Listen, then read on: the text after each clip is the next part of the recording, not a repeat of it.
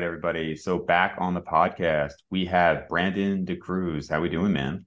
Man, it is great to be here with you, Dave. I know we were just catching up off air, and it's been quite a long time, man. It's been since 2021 that you, myself, and Abel did a podcast together. But obviously, you and I have, you just went back even to the DMs, and we've been, going back and forth for almost 4 years now, and it's crazy to see how much has changed in that time. But it's always a pleasure to be on with you, my man.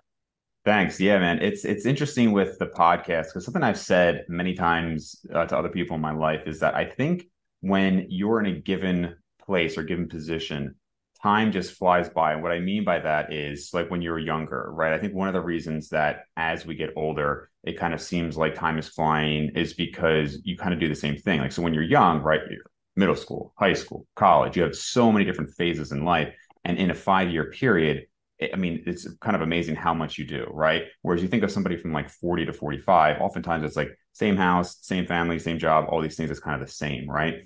And so the fewer changes there are, I think the easier it is for time to just kind of fly. And so when I think of this podcast, it's more or less been like the same thing. And I've talked to a lot of you guys. So as it goes on now, coming up on, I think 5 years, I started in 2018 fall. So coming up on 5 years, more and more people will probably hear me say, I can't believe it's been this long since I've talked to X person or whatever.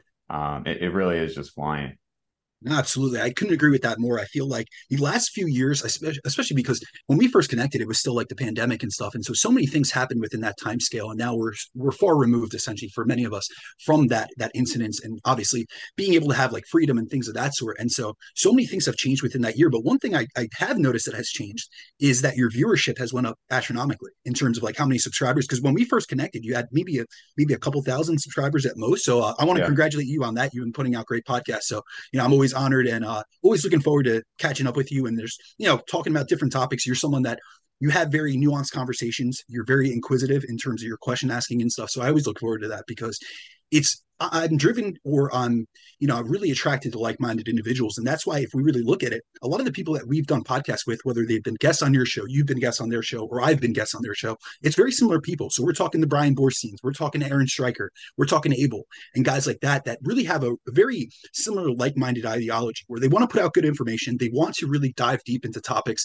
And they also have a ton of experience. Like most of us, if we look at like the average, maybe Abel might be the person that has trained the least, but I know you and I'm on 17 years training at this point, and I'm sure you're Yeah. right there with you. And then, even Brian Borstein, he's in 20 years plus training. So Yeah.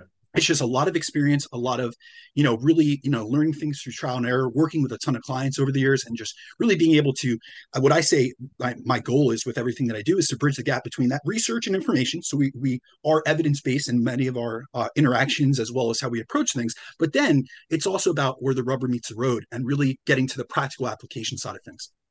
Yeah, no, a few comments on that. I mean, for one, I think now even Abel's probably, I would guess, 11 or 12 years into it. I'd have to ask him. But yeah, I mean, I started at 14, so I'm like 18 years into it now. Yeah, it is interesting, especially because none of us are that old. I mean, Brian's the oldest, so he's now a 41, I believe. But Um, even he's turning back the hands of time. He looks phenomenal, man. yeah, no, he doesn't look his age. And like, I don't think there's that many people like us who are 31, let's say 32, who have been training almost 2 decades.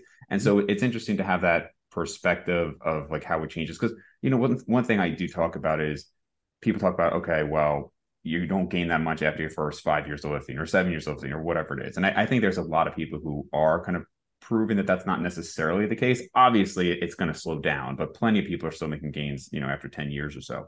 However, I think even more so for guys like us, like when you start at 14, that's just not going to apply, right? Obviously, you're not going to just start slowing down at 19. So the amount of time we have to gain would have been extended there just because of puberty and hormonal development and things like that.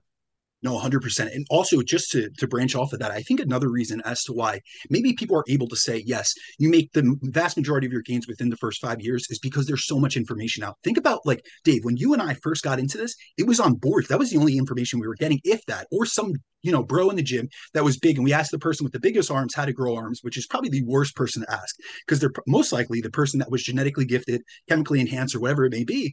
And they were the least likely to really know, or, let me not categorize it as least likely, but they were more likely to be great in terms of their physique in spite of what they've done, not be directly because of what they've done, or they were genetically predisposed towards having great arm development. So just like at this point in my life, I would never go to Phil Heath and ask him how to build a great set of buys and tries. I would go to the person that had piss poor arms, like I did, and really try to develop them over the years. And what's really interesting about that is that I did a conference a couple months ago down in Tampa, and I invited Alan Aragon to come out. And so him and I actually, we both presented it. Then him and I hosted a Q&A together. And within that, like Alan was only one of the only people that I got really good information from, and I interacted with on the boards. Another one, got to give a shout out to him, and I always do when I'm on this podcast, is Dr. Scott Stevenson. He was there presenting as well, so it was an honor to go from being on the boards, asking these guys questions, doing consultation calls with them, and then almost 2 decades later, essentially being able to present alongside them as colleagues, That's awesome, essentially. man. And yeah, no, it was incredible. But within that, really, if we go back to it, we had to disseminate a lot of the good information from the bad information, and that's still prevalent to today. So I'm not going to say that the kids, the younger guys in this generation that are just starting training, don't have that same task. However, there's so much more information now that you could go to an Eric Helms, you could go to someone like myself or yourself, and really get great information about training, nutrition, lifestyle, sleep, stress optimization, all of these things. Whereas when we were first starting, it was literally just calories, do a dirty bulk, go into the gym, slam yourself with volume, bro split type of, high volume, 20 sets per muscle group, 1 day per week. And there was little Right. nuance to it. You know what I mean? So it was like we Yeah. made so many mistakes that I think that actually kind of like, I guess, elongated our trajectory for progress. Because I'll tell you, I didn't see like I saw great gains even in my early 20s, and I was already 10 years into training. But that's also because I did a lot of stupid shit early on. Yeah. Yeah. So that's the second point is for sure accurate, right? So we have that hormonal in puberty. Even if you did everything perfectly at 14, you're still going to keep growing until like, Mm-hmm. let's say 25, 26, whatever, because, again, all those developmental changes. But to your point, the information is better. And I think we kind of came up in an era where that was just starting because people have heard me mention the T Nation forums many times. And there was a guy, Professor X, and he would almost complain that like, oh, why are you people not going up to the big guy in your gym? Because he was the big guy in his gym, and he probably went up to the big guy in his gym, and he obviously had very good genetics and was a very big guy, but he would kind of make it as if it was a negative that we didn't go up to the big guy in the gym. And I would just think to myself, why would I go up to this random guy at the gym who, yeah, like you said, could have good genetics, could have, whatever, maybe he's on some super sauce or something. But even that aside, when we have access to literally like the best minds on the planet, and I mean, because of the podcast, I've actually talked directly with those people. But even if you don't have a podcast, there's so many podcasts to listen to these days. It kind of just doesn't make sense. And there's other areas like this where, I'll have somebody send me an article or they'll say, well, you should really talk to this person. It's like, it's not that I'm not open to having conversations with some other people, of course, but you really do have access to the best minds in like accessible these days. And that overall, I think that's a great thing. No, 100%. And also, we have people that kind of bridge the gap between things. So we have the researchers that are in the ivory tower, but they're still like connected. Like, look at when we first started, Brad Schoenfeld didn't exist. Like, he Mm-hmm. was training people as a personal trainer in New York, but I had no idea who he was because this is the early 2000s. So we're talking 2006 to 2010. His thesis statement, I believe it was his master's thesis on the mechanisms of muscle hypertrophy. Those three mechanisms: metabolic stress, mechanical tension, and muscle damage, didn't come out until like 2011 or 2012. And at that point, I'm just becoming scientifically literate to be able to read these papers, but really Mm-hmm. because people like Alan, people like Scott Stevenson were disseminating and really breaking that research down. However, now we have people that really do bridge the gap where they do research reviews, and they're kind of like they have their 1 foot in the research and then 1 foot in the trenches. So we have reliable individuals that we can go to and learn from, and that's a really big advantage for younger guys. And I see even with clients that I work with who are, say, a decade younger than you and I, their ability to make progress is a little bit slower because they've made so much progress off the front end. So say like Mm-hmm. from the ages of 17 to 21, they made Yep. a ton of progress because they got into good information. Now they come to someone like myself that they want to be able to get from the level of intermediate to advanced. And I feel like with a lot of what we did, it was through trial and error. And I also think there's good utility to that because I made a lot of mistakes, especially from a nutrition perspective. And I know that on previous podcasts over the years, we've talked about the mistakes that both of us have made in terms of cycle dieting, under eating all week to overconsume like a full-on cheat meal, like a Yeah. binge day that was Yeah. promoted by those that were quote unquote evidence-based at that time. And they Yeah. weren't. And we didn't have the ability to really disseminate whether they were, distinguish whether they were or not. And now we have so many reliable resources. Think about all the, I want to give a caveat or give a compliment as to the fact that you've had some of the best researchers, both that we know and then we don't know. So for instance, you've had Brad on. Dr. Brad Schoenfeld, incredible researcher, probably has moved this field further in the last 10 years from a hypertrophy training perspective than anyone else. You've had Eric Helms. You've also had guys like Cody Hahn, which a lot of people don't know. But if we go into like the molecular mechanisms of hypertrophy and signaling and all that kind of stuff, he's a genius. And so these are things that you're bringing on people from all ends of the spectrum. Someone like myself, that I'm into the research, but I'm a practitioner first and foremost. I care about making or getting results for clients in the real world, and I take some of the research, and then we have to realize that research is only a compass. It's a map. It points us in the right direction, but it's never going to tell us, like today's Saturday, it's never going to tell me how to train a client on a Sunday. You know what I mean? So really, when it comes down to it, we're in such a great age and a great era, I guess. And also, we're in a good position where we're still young enough to continue making progress and to be interested in it, but also not so young that we didn't learn from trial and error. Because I do think there's good utility from that, because we make mistakes so that others don't have to. So let me back up a little bit there. So you talk about, obviously you're into the research, but you're a practitioner, right? So for people who don't know, I mean, again, this is I think we said fourth time on the podcast, but we also mentioned there's definitely a lot of new followers and listeners. So maybe we can talk about what you do, right? You mentioned you've been lifting for so long. You train people, obviously. You're a world-renowned fitness model, right? So so why don't you go into some of your background there? Yeah, so just to give a little, I guess, introduction, because it has been honestly a few years since we've probably done this. So you probably have a completely new audience, but essentially what my day-to-day position is I'm a nutrition coach, and I literally work with every type of client you can imagine. And I've done so actually going on 11 years at this point. So it's been a long time that I've been doing online coaching. I've been able to work with everyone from Olympia level IFBB pros, so guys like from the physique level of the Olympia stage, and other professional athletes, to lifestyle clients like busy moms, busy working professionals, or like what I refer to as like Lifestyle Lisa and Gen Pop Jim. And also, in addition to that, I've written for and been published by many publications. So we're looking at guys like, or publications like Men's Fitness Magazine. I've been in, I've researched or done, reviews for Alan Aragon Research Review. I've contributed to Muscular Development and Bodybuilding.com. And really, I've spent close to the last 15 years working in different facets of the fitness industry. So initially, I started out in the sports nutrition industry. I worked in distribution. I actually helped with product formulation. I worked for evidence-based nutrition companies or supplement companies such as NutraBio Labs. And I did that up until last year. And so during this entire time, for 9 years, I balanced both a full-time corporate career in the sports nutrition industry with my online coaching. And so that kind of capped me in terms of what I could do coaching wise. But within the last year, it's actually my anniversary for a year going out on my own was actually last week. So it's been a year that I've been fully online or fully just into coaching. And I resigned from my corporate position within sports nutrition because I got to like this fork in the road, to be honest with you, Dave. I know that you and I have often spoken about this off air in terms of we like the stability or the security of having a full-time position, a corporate position, having a career that's a little bit outside of the spectrum of just fitness or just, nutrition, things of that sort. And although I worked in the sports nutrition industry, I was an executive, and it was all the back end corporate type of thing. So it wasn't like when people think like, oh, you work for a supplement company, you must be just like doing, product videos and things like that. Not really. Like I'm doing sales, I'm doing statistics, I'm going over research for formulating products, things of that sort. It's more of the back end stuff.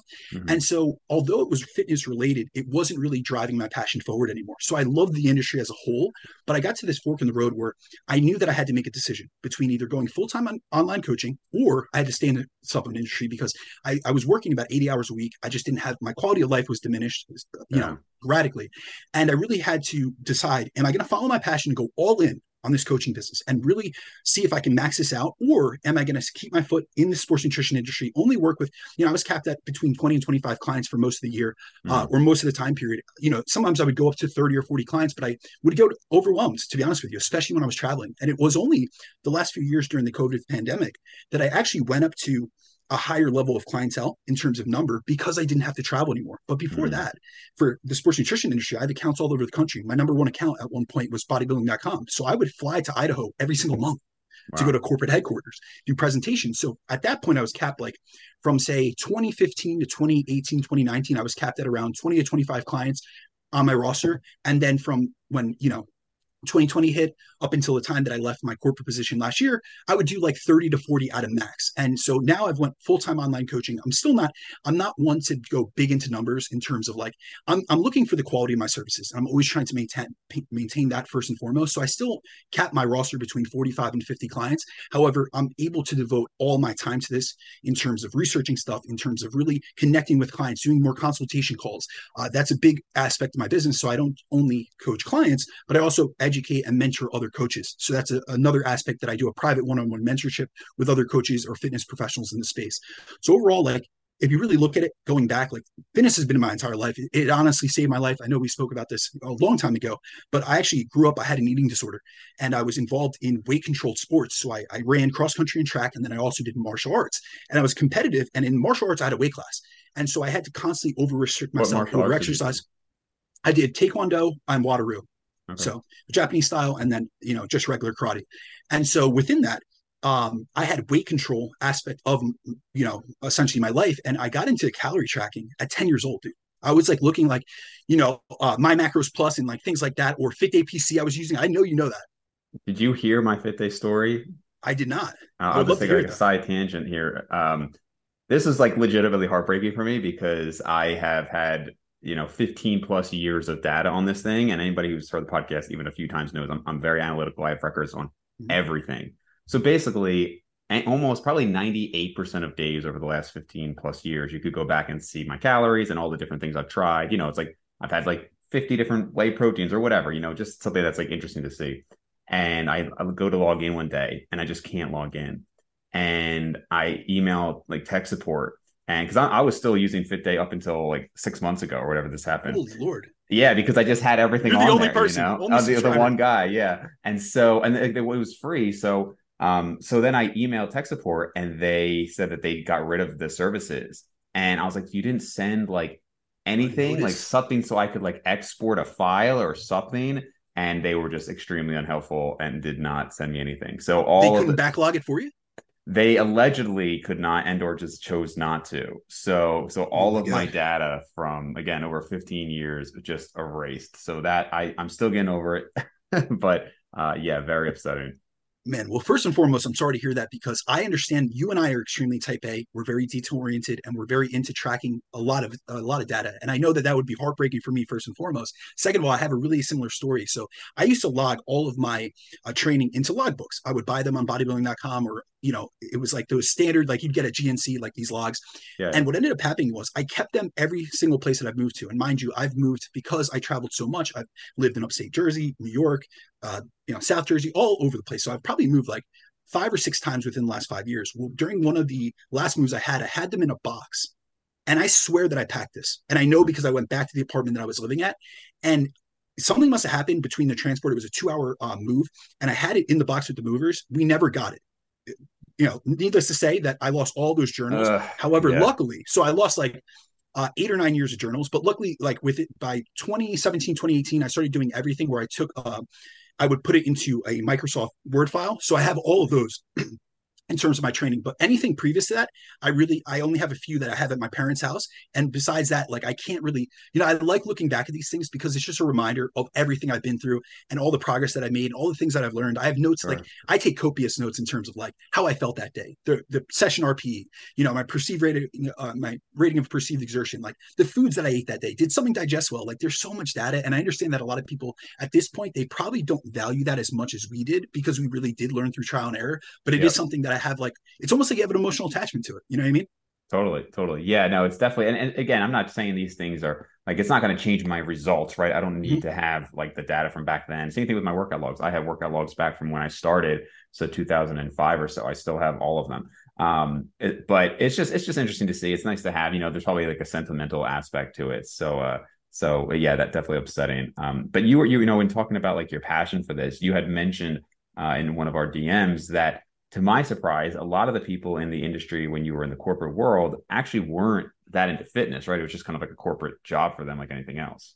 Yeah, so it's very interesting. I think what people, and that's why I kind of hit on the fact that a lot of times when I would say that I worked in the supplement industry or the sports nutrition industry, they thought of it almost like I was this dude at GNC selling supplements, and just it was like my side Right. hobby. Right.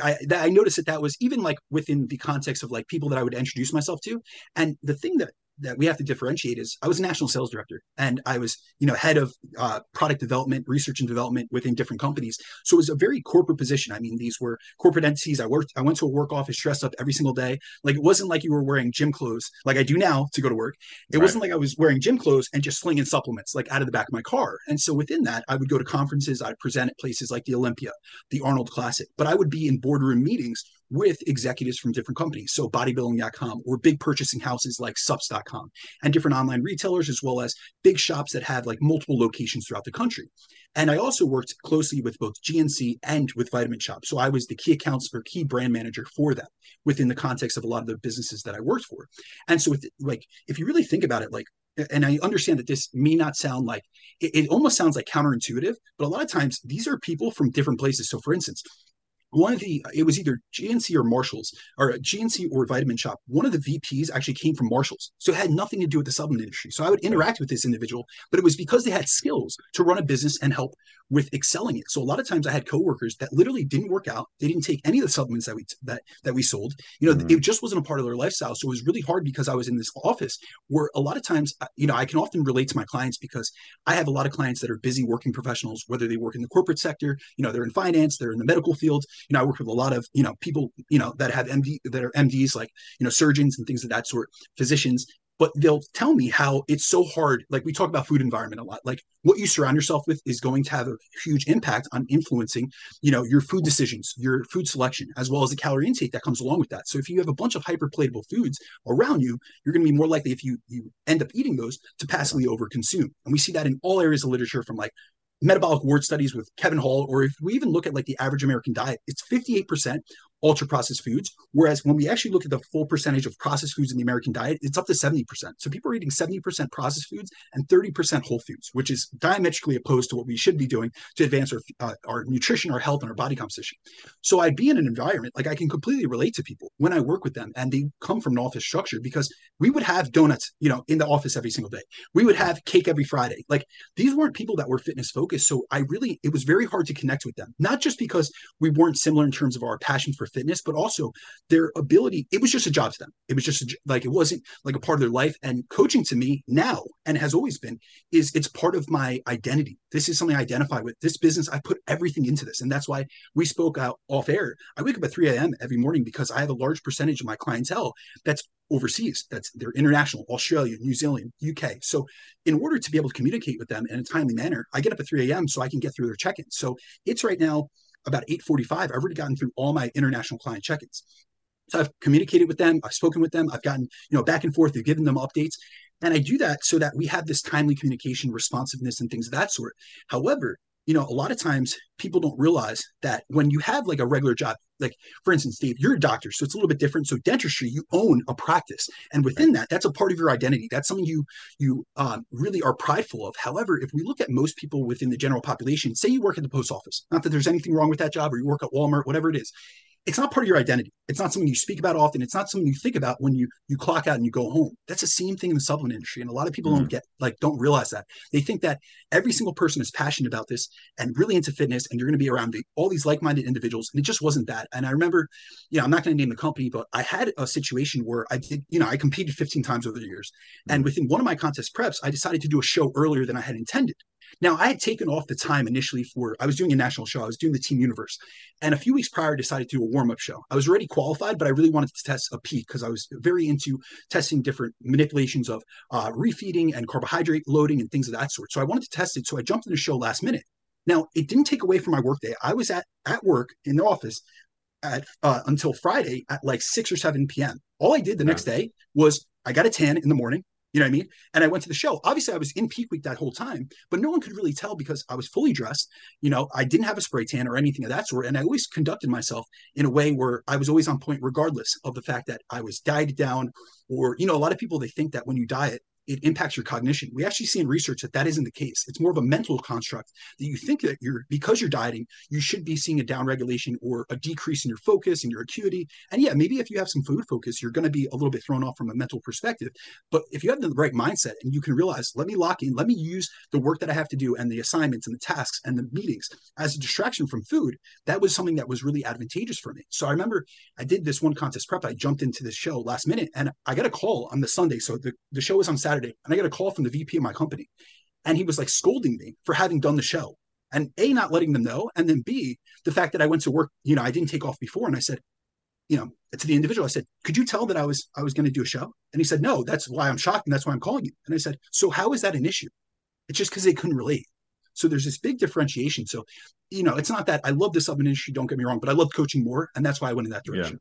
Do you find that? So, I mean, I think people listening to you can tell that you're, the way you're wired, like you said, very type A. And I think a lot of people have a hard time relating to that. Like that's obviously not common. It's not common that people are going to be getting up at 3 a.m. They're going to be getting all this work done. Then they're going to be, training themselves and then all these consults and whatnot. So given that you probably work with a range of clientele from beginners to people who are actually like professionals and competing regularly, do you have to kind of, I don't want to say dumb it down, but just, I would say tone it down for the average person who maybe sees you and is like, okay, there's no way that like, I want to look like this guy, but I'm not going to just like, I have barely worked out. I don't really follow what I eat. I'm not going to start getting up at 3 a.m. and tracking every little thing that goes in my mouth. Do you find that you have to make it a little bit more relatable for people coming to you?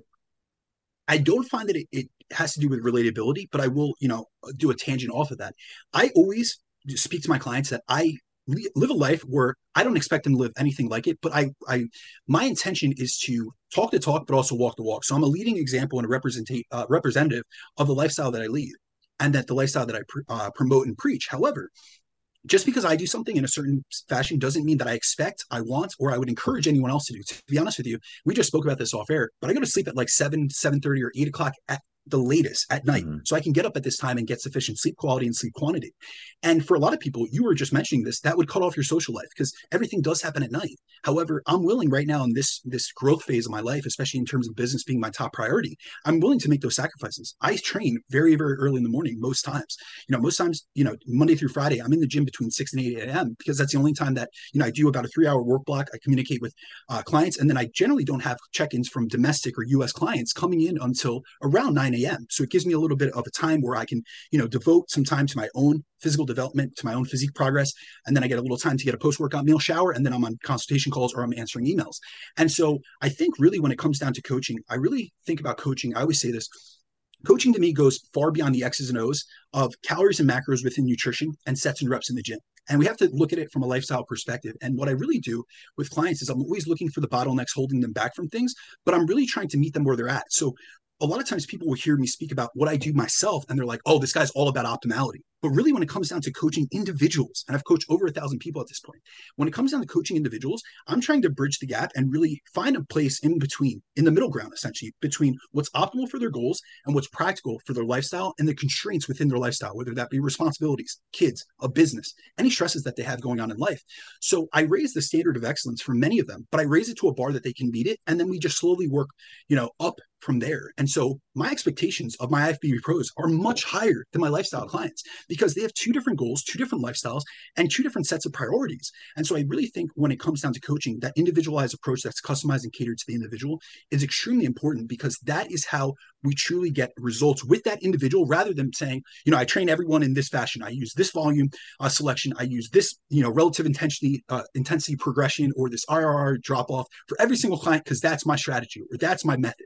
No, when it comes down to it, principles are few, but methods are many. And we have to realize that there's principles that will, like energy balance and from nutrition and, protein, high protein intakes and things of that sort that will apply to most people that you work with. However, there's things that need to be individualized. And that's where you select different methods, different strategies, and different approaches based on who you're working with.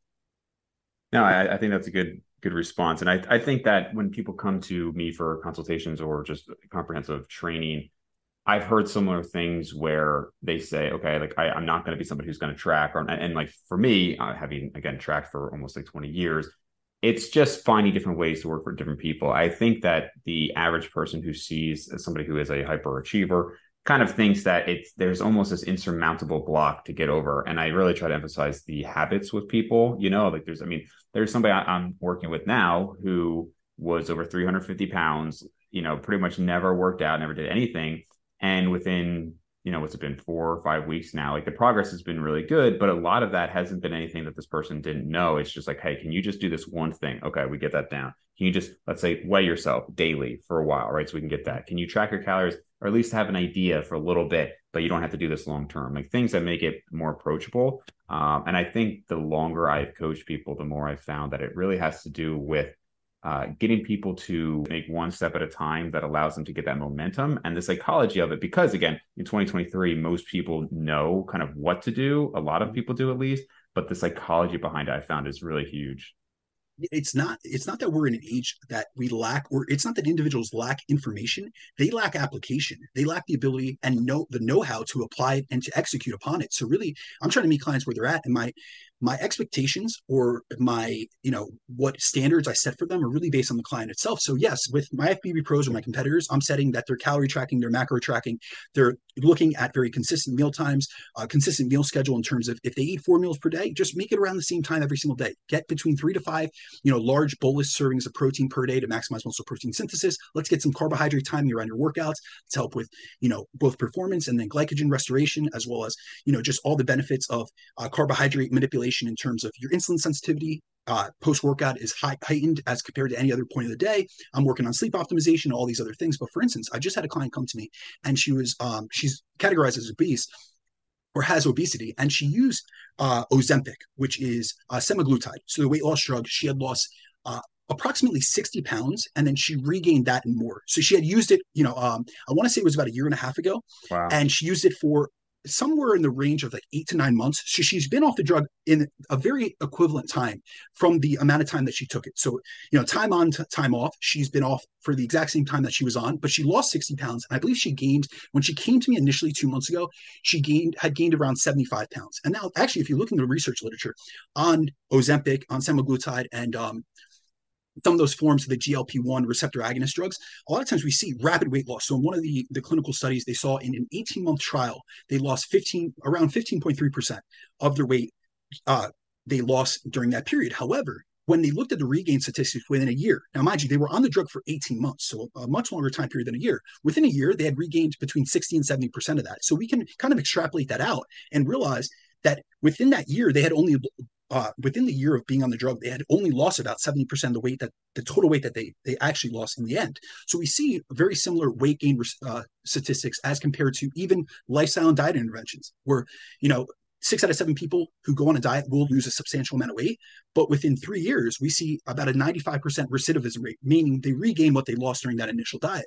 And so I had this woman come to me, and we're literally working on, it's not calorie tracking, it's not macro tracking. We're looking for daily habit wins. And I have her doing it on pretty much a checklist. So it's hit 3 adequate protein servings the size of your fist, essentially. Make sure to try to do lean proteins. I have a fruit and veggie serving for her. So I want 3 to 4 servings of fruit and veg per day at a minimum. Now she could backfill that. So I had it where she has like what I would refer to as like a sample meal plan, or a sample day of eating for her, but she doesn't have to follow that. It's really just based down to the habits. I want her hitting a step count, going for post-meal walks, because she does have a high degree of insulin resistance. She would be categorized, if she hadn't been on the drug previous to that, she was categorized as type 2 diabetic. The weight loss initially had brought her down under that range. So now she's actually out of remission and back to type 2 diabetes. But this is something with weight loss that she has been able to put in remission. So right now she's type 2 diabetic, but she suffers from insulin resistance regardless. And so post-meal walks, we've been shown to help with insulin sensitivity. There's a study that shows, when they do a lifestyle intervention, they lose 7% of your body weight and do 150 minutes of aerobic activity. They have a double they double the amount of people that didn't go into diabetes or type 2 diabetes than metformin, which is, glucophage, which is probably the most prescribed type 2 diabetic drug on the market. So we're really just going for daily wins. We're looking for habits. We're looking for her to drink a sufficient amount of water, because she was someone that only drank caffeinated beverages or sugar sweetened beverages. It's just like, let's go from, your full sugar Coke to Diet Coke. let's go from, the fact that you don't drink water at all. I want you to do a water preload with 8 to 16 ounces of water before every meal, because it's going to help with the gastric stretching, which helps with, initiating satiety. And we see in actually randomized control trials that you could decrease your energy intake at a subsequent meal by taking in 16 ounces of water, 15 to 30 minutes before that meal. And it's about 100 to 150 calorie reduction that we see. So these are little things that they're just habit stacks. You're going to eat 3 times a day, just go for a walk after it. Or, if it comes down to taking certain supplements, like put them next to your toothbrush, because you're going to brush your teeth every single morning. So just take them in the morning. So these are super simple steps, and it's completely different than what I would use with a competitive athlete. But also, she's in a completely different place in her life. Her priorities are different. And the things that she's looking for, she's not looking to maximize body composition. She's trying to get out of an obese category that's compromising her health. And she wants to be here for a better quality of life for herself and then her kids. Well, I'm glad you brought up some of those habits because again, depending on who is listening in the audience, there is a huge difference, I think, in interest of certain things we're talking about here. Like, when you say, oh, can you drink more water, right? Or can you switch from Coke to Diet Coke? Sometimes that to a lot of listeners right now, that's probably so basic, right? It's just like, oh, of course, I'm not just going to be guzzling Coke, for example, right? Or I need a little bit more sleep. But to most people out there, right, to the average American person just trying to lose weight, I think even for me, it's easy to forget how important some of these things are and how much of a change they can make. Because, again, having tracked calories for so long, it's just like, well, just reduce the calories. But it's like, yeah, but how do you do that, right? And a lot of these habits are a huge part. I want to go back a little bit to the GLP-1 agonist, because you mentioned that she had, that's a very hot topic right now, right? And one of the criticisms that I don't necessarily agree with, but I want to see more research on, is that, some people have put out, well, they cause a lot of muscle loss, to which I would argue, yes, but they reduced appetite, which caused huge calorie deficits in people who were not working out. And if you took anybody and put them on a crash diet, for example, and had them cut their calories in half without working out, they would lose a lot of lean body mass. So how do you feel about a GLP-1 agonist for somebody who, let's say, is overweight, not obese, wants to make dieting easier, and is working out? Do you shy away from that at this point? Are you open to the idea? Yeah, so I will say that I'm open-minded, but not so open that my brain would fall out. And so that's a really good way to encompass how I feel about Yeah, GLP-1 agonists. I see a lot of people that are using them for what's called cosmetic weight loss, meaning that they don't actually have a pathology that would lead them to actually needing this drug. Let's think about what it's really intended for. A GLP-1 receptor agonist is to help with the secretion of GLP-1, which is an appetite-suppressing hormone. However, it's also being done because it's an incretin, which means it increases insulin production. And so within that, that helps to lower, your glucose excursions, your blood glucose levels, and then it also helps with rectifying diabetes as well as insulin resistance. So that's actually what the drug was intended for. I know a lot of people are focusing just on the weight loss aspect of them, which they have an incredible weight loss aspect of them, but it's really what they were intended for was diabetics. And so really when it comes down to it, if someone has some underlying pathologies, like say for instance, they're categorized as obese and they have type 2 diabetes, I think that if they're that makes them a candidate essentially for GLP-1 receptor agonist. But I also know, and this is like a really I guess, deep rabbit hole to go into. But I'm going to be honest with you, a lot of people within the contest prep bodybuilding scenario are looking at GLP-1 agonists to suppress appetite during contest prep. And I don't think that's a good sure. application. So Yeah. these guys are already lean. They're capable of implementing the habits from a behavioral, from a nutrition, from a training, from an energy expenditure in terms of physical activity, cardio, and things of that sort. They have every capability in the world. Also, they're hugely motivated and driven. And I know this because I've worked with plenty of them. Yet they want to use a drug to make it easier. And I don't think that's a great application of this. I think that could be a slippery slide, like because we have to realize that they're messing with polypharmacy, and so they're going with a multitude of androgens. They're using fat burning agents, like clenbuterol, beta two adrenergic receptor agonists, and things of that sort. And then they're adding in this weight loss drug. And what's really common, and if we actually look, I believe Eric Helms did a review on this with I'm forgetting the researcher's name, but he's big into the binge eating area of the literature. And they did one where they essentially showed like the prevalence of binge eating post show from in contest prep competitors, and that it's Mm. one of the most common situations that we find ourselves in. And I'll tell you, I've done 15 preps before, and I had one Wow. show that I binge ate after. And it was the first prep. No coach had told me how to, there was no reverse dieting, recovery dieting, none of that. This is 2013, 2014. And the coach gave me no plan, didn't answer me the day after the show. And I didn't know what to do. I was ravaged with hunger. Like, unless you've been to 5% body fat or lower, or even if you've been just, very lean, 8%, 7%. Dave, I know you've been lean yourself. You know that there's this overwhelming hunger, and it's actually termed to or referred to as hyperphagia, which is like this unquenchable desire to eat past, your homeostatic mechanisms. So we have two types of hunger. We have homeostatic hunger, which is regulated by energy status, like your energy intake as well as your body fat levels. That's your true physiological hunger, which you're driven to eat things or driven to eat food because you need energy, but it's not specific. Then we have hedonic hunger or non-homeostatic hunger, which is driven by the environment, driven by emotions, stress, lack of sleep, things of that sort. And really, we see it's more hedonistic when you're post show. And then it's combined with the homeostatic hunger because now you have a lack of energy stores. So, contest prep competitors are really driven to overeat after. And that's why we see so many individuals that they end up ballooning up like a week after their show. They almost look like they undid all 16 weeks of that contest prep. And so, my issue with this is during the prep itself, you're going to feel ravaged with hunger, especially around 4 weeks out. I'll say that from my personal experience and having worked with many, hundreds of clients at this point that have done competitions. But if you suppress that entire time, because what many people report on GLP-1 receptor agonists is it's so incredibly powerful in terms of appetite suppression. And it works on the brain, it works on the gut, it works on all these different facets.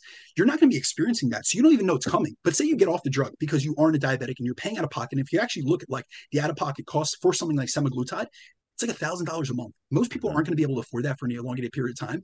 So now, if you go from complete appetite suppression, you don't even know it's coming. It's almost like it hits you like a ton of bricks. You got off, you're extremely lean, and that helped you get lean. But now you're in this post-show period where all bets are off. You don't have a goal in sight, and now you're first of all, you're already predisposed to overeat in that state to begin with. But now you don't have the drug intervention there. And so either you become reliant on that drug and you continue using it for an elongated period of time when you don't need it, or you get off the drug and then it's almost like a slingshot effect. The more you pull back on something, the further forward it launches you.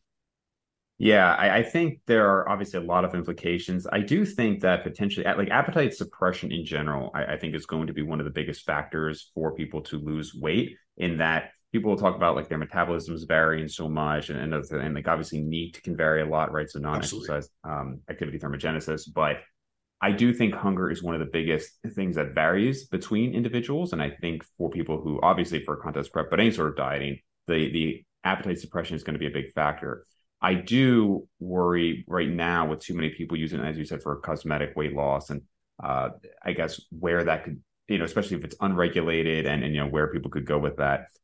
I think when it comes to people who are using drugs for whether it's getting lean or for a specific contest, I kind of I've always categorized it as two different, well, yeah, I've always kind of put it as two different categories. So you have the people who take drugs that just make it easier. And then you have people who take drugs that allow them to do something that just physically wouldn't be possible otherwise. So for example, right, GLP-1 agonists, thyroid medication, clenbuterol, things like that, you could make an argument that it would allow you to get leaner than you otherwise could have. But for the most part, it's just making the calorie deficit easier. It's, maybe you don't have to do as much cardio. You don't have to suffer as much, et cetera. But pretty much anybody could lose fat. Whereas when it comes to anabolics, that is allowing somebody to get to something that is just not achievable otherwise, right? Like you literally could never naturally get as much muscle without the anabolics as you could with the anabolics. And so that doesn't mean necessarily one is right or wrong or whatever, but a lot of times I see some of those, I guess you call fat loss drugs almost as an easy way out. Whereas I think of some of these other things, like again, the anabolics, where it's like, all right, maybe you have a goal. And I personally believe almost everybody should be natural, but maybe you have a goal that requires anabolics if you really want to be an IFBB pro or whatever it is. And you just physically couldn't do that without anabolics in many cases. Does that make sense? That kind of categorization? It does. But you know what? You elaborating on that is very interesting because I see both sides. I see your side, but I also see this with the fact of like something like let's just isolate GLP-1 receptor agonists. They have such a substantial decrease on your appetite because they're not, a GLP-1 is an endogenous hormone. It's produced from the gut, generally when we ingest carbohydrates, especially. And so it's a signal from the gut to the brain and signals to the brainstem of the hypothalamus, essentially that you're satiated. But this is like, these are long-acting drugs. A lot of the injectables are a week long, or they even have an oral medication that's once per day. And so within that, it's putting you at levels where your appetite is so suppressed with many people. complain, or one of the remarks they make is they're nauseous and they have exactly no appetite. So just to go back on what you remarked about the lean body mass loss, we actually see in clinical trials that about 40% of the weight loss that they lose is from lean body mass. So that could be from both the rate of weight loss, because they're losing so much quicker than you would in a natural sense, but also the fact that they're decreasing protein intake as well. And so we don't have that delineated in the research if they're eating low protein. We just know they're on really low calorie diets, but it's making the deficit easier. So your argument about, or your point about, it makes you get leaner than you would, absolutely. But also you're doing less work within that process. So as you mentioned, you're probably not dieting as hard. You're also not dealing with as much hunger. You're probably not having to do as much cardio, steps, all those things, which are all a part of, say, the contest prep, or really, really trying to get lean. If you're trying to get like photo shoot lean or stage ready lean, these are all processes that take work. And we're all on an equal playing field for the most part in terms of having to exert ourselves in a certain amount. Doesn't mean that it's not easier for one person to another based on their lean body mass, based on their metabolic rate, based on all these different factors, their NEAT, their total daily energy expenditure. However, when we look at androgens, you still have to put in the work. So I know a lot of people within like the natural community will point to like the Bayesian studies. Like people gain lean body mass just from sitting on a couch. Yes, during this truncated period of time, they gain lean body mass. A lot of it was water, a lot of it was fluid. They did gain, actually some substantial tissue from not training. However, when it comes down to contest prep bodybuilders, these aren't guys that were not muscular and then took drugs. Or, I'm going to categorize like a lot of people that are trying to get to that next stage. If we're going to a pro, they already had great genetics, or they already had a great foundation built, and they're only utilizing androgens to get to a super physiological level. And so they're attaining a physique, you're 100% right, that they would never have attained naturally. However, they still have to go into the gym, put in the hard hours, really, push themselves from a training perspective, from all the aspects, from nutrition. It doesn't undo any of those entities. They probably still have the same time investment, or even arguably even more, because now their nitrogen balance is enhanced from androgens. They're also probably pushing themselves harder because they have a better recovery capacity. So maybe their volume is increasing more, or they're utilizing higher intensity, which is why we see a lot of these dichotomous camps where we have a lot of people that will scream about like the HIIT training, and a lot of them are enhanced. We look at Mensa, guys like that. They push themselves super hard, train to failure, every single set. They also had enhanced recovery capacity. But at the same time, we also have guys that are advocates of like high volume training, like your Jay Cutler. And he had amazing physique. And yes, he was enhanced. However, he put in a ton more work than many natural people ever will. He was in the gym twice per day. Yes, it was his career. But if we look at a comparison between him and natural bodybuilders, I'm sure he would have been a great natural bodybuilder. If you ever look at like Jay Cutler's pictures, or actually Chris Aceto, who coached him since he was a teenager, has posted this. Yeah. Within the first 6 months, he gained like 50 pounds naturally. Like just he was a farm boy. He's stupid strong. And so they had to put, a lot of people that, and it's not everyone that utilizes this, but if you're going to the pro level, you're using androgens, but you're still pushing yourself to your maximum capacity. It's just helping you. It raises that threshold. It raises the bar. However, when we look at weight loss drugs, especially like this category of GLP-1 receptor agonists, it's making it easier for you. So you're not putting in as much work. So I'd argue that, it's not that one's right or the other. They're drugs all in all. I'm not here to judge anyone. I do warn against, just because I've seen this in practice so many times. I haven't worked with any competitor that has used a GLP-1 receptor agonist. I've heard stories from those who have, and have had, just what I was recounting to you, they've had an inability to stop eating after. And it's almost been worse. These are people that have competed before. They've gotten into state shape and they've dealt with the post-show or post-diet period. However, it was almost exacerbated more from their personal anecdotal, accounts of them. And then also, it does make the process a lot easier. And I think if you speak to anyone that's truly passionate about competing, bodybuilding, or even just getting lean, like Dave, you've pushed yourself super hard. We've had conversations about this. You've went to, I want to say one year, you told me you went down to like 1,200 calories or 1,000 calories for 2 weeks. You actually gained water weight. Like we've spoken about your water weight fluctuations, which could be from stress-induced cortisol and all these different, edema and things of that sort. But you still had to push yourself. And whether you were enhanced or not, you would still push yourself to be able to get to that level. And I think when it comes down to a drug, and this is not a passive judgment, it's just making the process easier. And, in my opinion, if you already have the capability, like for instance, we're both motivated, we love fitness. This isn't something like, you actually look in research, like people often talk about willpower, but those that are most successful in weight loss as well as in training, they use their willpower the least. They don't rely on motivation. They don't rely on willpower. A lot of times it's just habitual. It's a part of their routine. And they really look at this as an investment into their present and their future. And so within that, I think we really got to realize that if you're someone that's competing and you're trying to really get to the next level, by all means, do what you want. However, you also have the capabilities that a lot of the people that are utilizing these drugs don't. They don't have the habits. They don't have the environment. They don't have the behaviors down pat yet. They also don't have the yet for willpower and motivation to get started. So I really think we should, I'm not here to say who can and cannot take the drug, but I think if we were to suggest who should, it should be those in a clinical population that need the drug, because we also see, and you can see this in any type of research, we're actually having like a shortage of a lot of these drugs, which is why they're making more of them.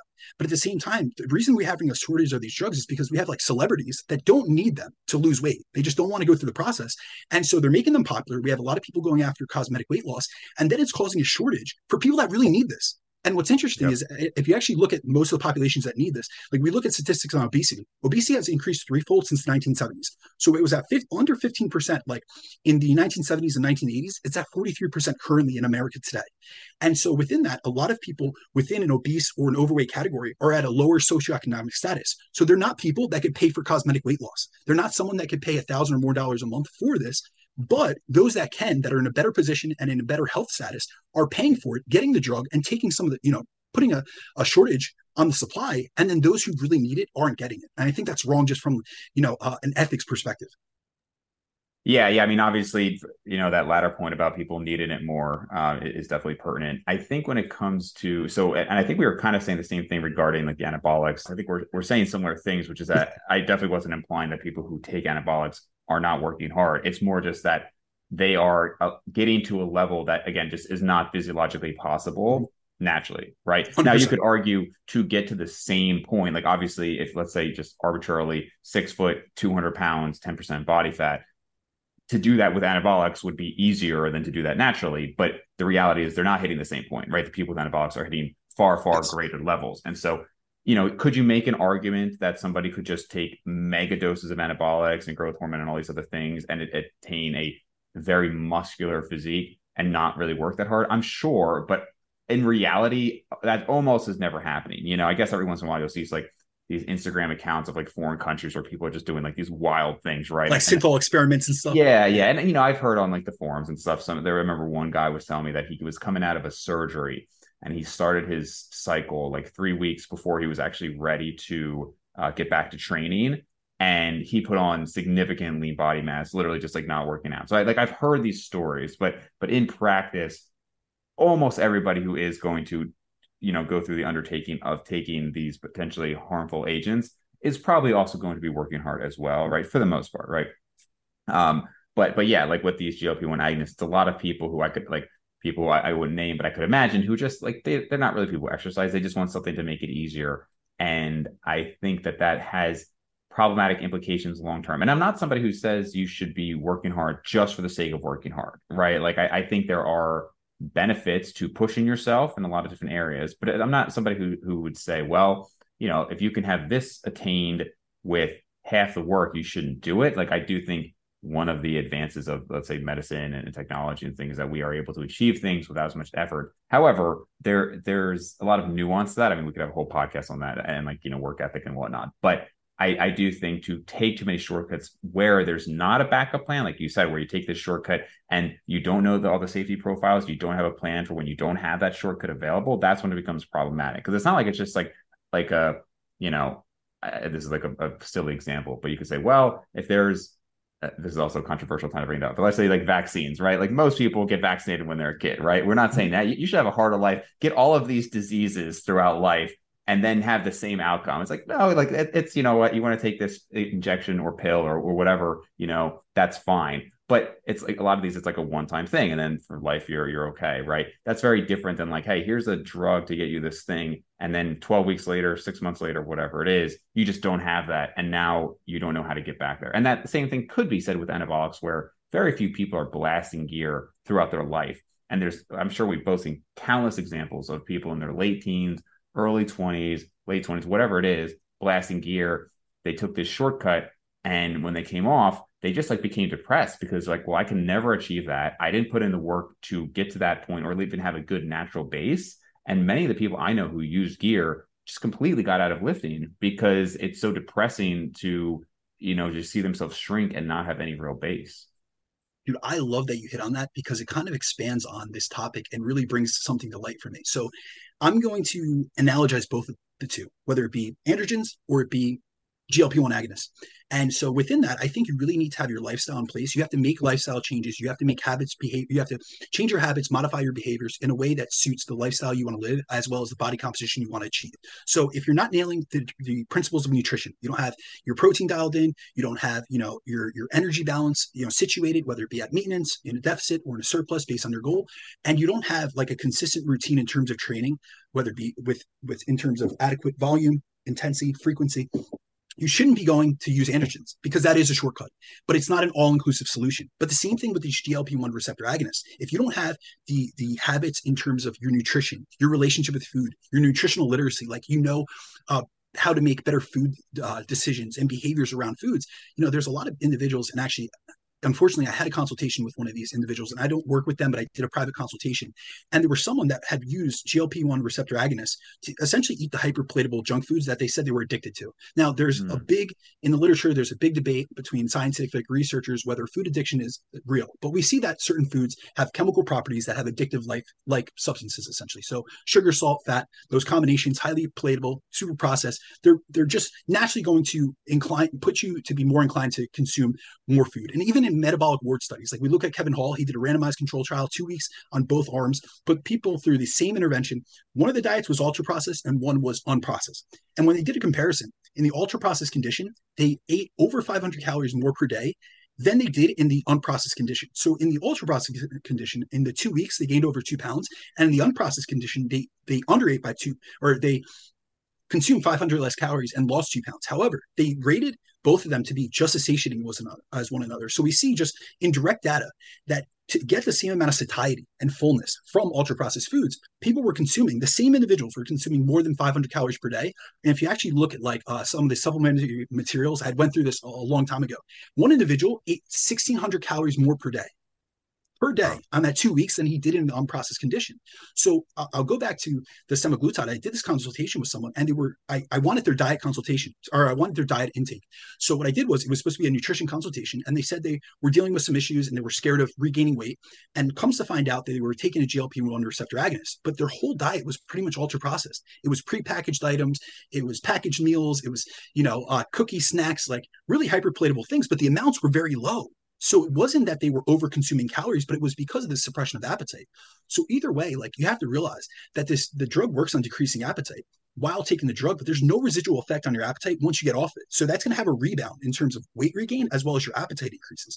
And also, when it comes down to that, so either way, I think you have to have this fundamental foundation built of your habits, your training, your nutrition, all the bare basics that we always speak about in terms of, physical activity levels and all these things that are essential for body composition improvement. Whether you decide to take androgens or you decide to take weight loss drugs, you need to have that in place and realize that none of this is a quick fix or an all-inclusive solution. It is a shortcut, but it could be a shortcut that makes it a longer term, road of obstacles ahead for you because you didn't cement those habits and behaviors. And it's going to be really hard to do so, especially like with these weight loss drugs, or even in the case that you said with androgens, where you get off and you never had a passion for what you were doing. If you didn't have a passion for training, you took a bunch of androgens to attain this physique, and now you're depressed and you don't actually enjoy training, you're going to stop training. But if we look at someone like, I know you did an interview actually with both Vigorous Steve and with Pete Rubish, correct? Mm-hmm. Yep. And they both took androgens and they got off of them. And for the most part, what I had heard on the interview was they kept training because this was a part of their personality. This was a part of their life. They had all those habits dialed in, and it was a part of who they were. Yes. Did they lose lean body mass during the process? Absolutely. They weren't going to be as strong or as big as they were on androgens. However, they still looked great, honestly, in my opinion. And second of all, they were people that already had those fundamental habits in place. And they both weren't people that I would assume, I don't know them personally, and you can correct me if I'm wrong, I assume that they also already had done these things. They had already been training for an extended period of time. They had already had their nutrition and their training dialed in prior to ever going on those drugs, as compared to a lot of people that they just use it as a shortcut right at the start of their journey. They get some easy gains, whether it be in muscle building or with these weight loss drugs with fat loss, and they never had anything that preceded that period of time.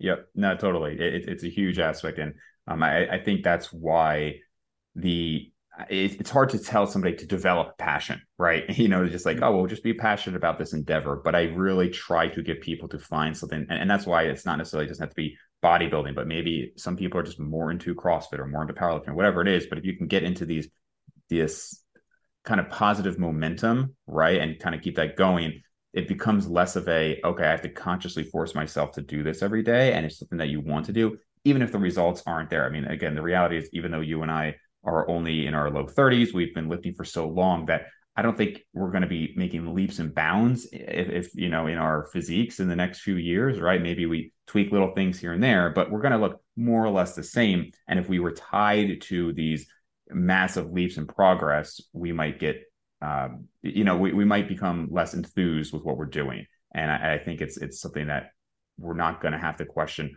Are we going to keep doing this over the years because it's such a part of our life. 100%. I will tell you this. I've gotten this question before because I've been training for so long, and I'm sure you have as well. If you were to never look different than you did at your best physique, so let's go back to wherever you attained your best physique, and that that's your ceiling or that's your max. Would it matter from going on forward if that was the physique you were able to attain or maintain, or the best physique you were ever to have gotten? So say that 5 years from now we're in our mid 30s, late 30s, and the best physique we ever had was at 27, but we're able to have that body again, and that's our max. Would it upset you that you just worked 5 or 6 more years to attain the same physique that you had 4 or 5 years ago?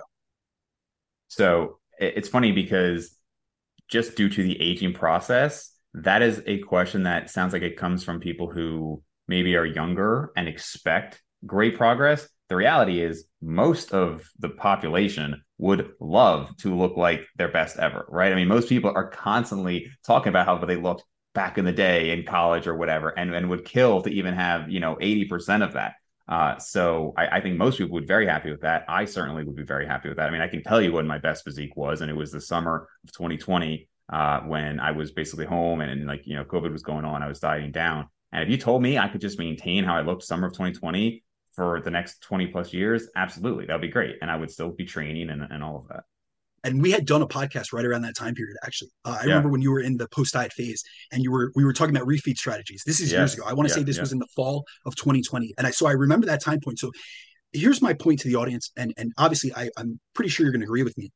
We're going to work our asses off regardless because this is a part of our lifestyle, but we also put in the hard yards early in life to make this a part of our lifestyle. So it wasn't easy any time within life. During the beginning, yes, you're a little bit more motivated because you're seeing easy gains. But during like the mid 20s or mid 30s, like we're going to see times where it's stagnant, or really honestly, and you could be honest about this as well.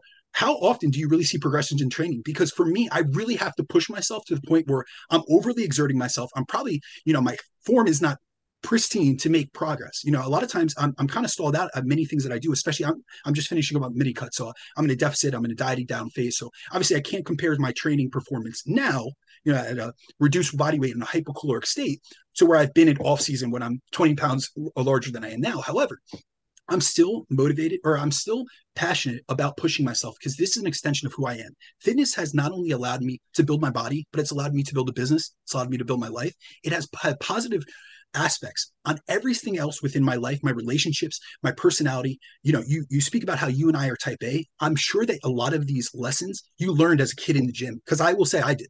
So a lot of the things that I apply to other aspects of my life in terms of work ethic, discipline, and all these other the ideologies I have about just being really consistent. It's about consistency over intensity. I always tell my clients that. And the reason for that is because we're going to be doing this hopefully for a long period of time. And it's really about showing up each and every day and doing your best, not looking for perfection. So aim for progress over perfection. And progress might not look like visual progress in the mirror or on the scale or any of these things. It's really going to come down to progress within your own habits, your behaviors, how you execute, and who you show up as every single day, both in the gym and out of the gym, at your workplace, in your profession, all these things. And when it comes down to it, these are things that I often speak to clients about. Let's have a ripple effect from training, from nutrition. Let these positive behaviors and habits that you've developed, cascade out into everything else in life. They can have downstream effects on everything else. But also, if you make poor decisions around your lifestyle, your behaviors, your training, your nutrition, they can have downstream domino cascade on everything else. So if you just put yourself in the direction where you're inching forward and you're still pushing yourself, and you utilize what you learned in the gym and the principles that you utilize, like progressive overload, we can use progressive overload in every aspect of our life. And if the only thing you get out of the gym is a better body, you've done yourself a disservice. Yeah, sure. A lot of great points there. I know you got to go in a minute here. Something you said just reminded me. Don Mazzetti, Bro Science Life, and all that. I do. He actually came from my area. He used to do videos. Well, I was going to say, so I know you're a Jersey boy at heart, right? And I grew up in Jersey. I was there most of my life. And so I just watched his most recent video. I'm actually going to play a clip here because it was a surprisingly, I don't want to say profound, but maybe a profound quote from him. I was actually thinking about making an Instagram post on this. So It's a little tongue in cheek, but I'm just going to play it real quick. And for the video, I'll probably just actually sub it in. Lifting is a metaphor for life. As men in life, we hope that at some point we can just rest. That if we achieve just a few things, life won't be so hard. But have you ever taken a rest day? It fucking sucks. It feels like you're dying. And that's because you are. Because as a man, the moment you stop pursuing your mission is the moment you start dying. Before you go try and cure your body dysmorphia, ask yourself, is that voice in your head telling you that you're smaller than you are? Or is it telling you that you can be bigger than you are? The answer yet again is yes. So obviously, I'm not looking to Dom for great words of wisdom, but I thought it was actually funny because I have a few other guys I'm friends with who I would say is like our hyperachievers. And a lot of times we will think like, I just need a little bit of break, or I'm kind of pushing myself to my maximum, capacity there. But I do feel like a lot of us, we almost need that goal striving in our life to give us purpose. And a lot of people who are overworked, they think if I had, $10 million in the bank, I would just sit back on an island and just kind of just chill. And very rarely is that what people actually end up doing and being satisfied with life, right? It's very common for people who live at the beach to, for alcoholism to be prevalent because they don't know what else to do. And so it just made me think with lifting, like you said, if all you get from it is a good body, that was kind of a waste. And there's so much else that you can really gain from it to, pursue things in life, to use that as an analogy for other areas of life where you can work hard and get a lot from it. So again, just kind of like a joke with the clip there, but I do think it's something that does have a greater meaning for a lot of people. 100%, Dave. I couldn't agree more. And the last thing that I'll hit on is the fact that we should look at process-oriented goals and look for approach-oriented goals, moving towards something rather than avoidance-oriented goals where we're moving away from something. I want to become fitter. I want to be here for my kids in the future. I want to have a longer, higher quality of life rather than I don't want to be fat, or I don't want to overeat, or the things that you don't want in life. I don't want to look like this, things of that sort. And a second point, just to round this out, is that lifting has not only allowed me to build my body, my business, my mind, but it's also allowed me to connect with other people like yourself that are like-minded and that have that same type A personality and really goal-oriented, driven, and focused type of individual. And that's given me fulfillment and also great relationships. So, a lot of times people won't relate to us. Just like you spoke about, is it hard for my clients to relate to me? And I'm like a chameleon. I have to mold myself to the person that I'm speaking with in terms of my communication skills, my encouragement, the type of approach I take within their nutrition training, lifestyle programming. However, it's always a blessing when I'm able to connect with someone like yourself who understands, because a lot of times life can be lonely. A lot of people don't speak about that, especially as men. We don't ever speak about the fact that a lot of us who are running our own business, you're a business owner, as am I, it can be a lonely pursuit when many people within the general population or in life in general don't understand our drive, don't understand our passions, but it's also because they can't relate because they're doing something that they don't love.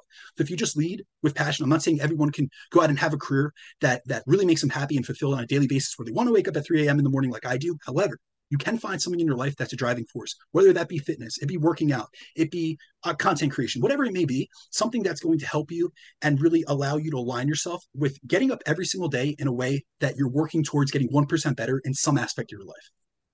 Awesome, man. Also, way to round this out. Where can people find more of your stuff?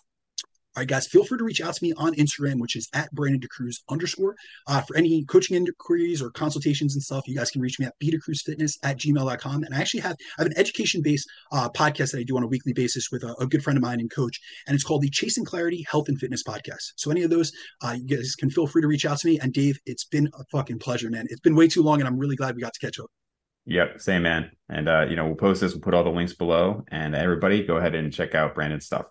All right, so Nick and I had actually done the podcast about a week ago, but I'm going to put it in this podcast here because we forgot to mention the charity donation. And this is actually one that I think Nick has a personal connection with, right? So if you want to kind of go into that one. Sure. Yeah. But as always, Dave, man, thank you so much for structuring your podcast like this. I think there's a lot of good that's been done over the course of your podcast. So the foundation I chose is the JDJ Foundation, and it is the family foundation of a good friend of mine, James. And basically, James and his parents are three of the greatest people I've ever met. And they're tragically, both of his parents passed away from cancer, very in close proximity. And James kind of took the reins of this charitable foundation. And basically what they do is they do a lot. They help financing playgrounds at schools, help in homeless soup kitchens, and participating in cancer research. They provide disabled children with special wheelchairs so they could participate in athletics and stay active. So it's really a great foundation. So I encourage everyone to go over to the website and just dive into more of their story, because I'm not doing it justice, but really a great foundation. So if you could, it would be awesome to kind of help their cause. Yeah, that's awesome, man. And I appreciate you bringing that one up. I think it's awesome when people take the time to, in this case, actually start an organization in the case of your friend and his family. But, to have a connection with something where there's meaningful impact. So happy to make the donation there. And I will have a link below for anybody else who would like to check it out.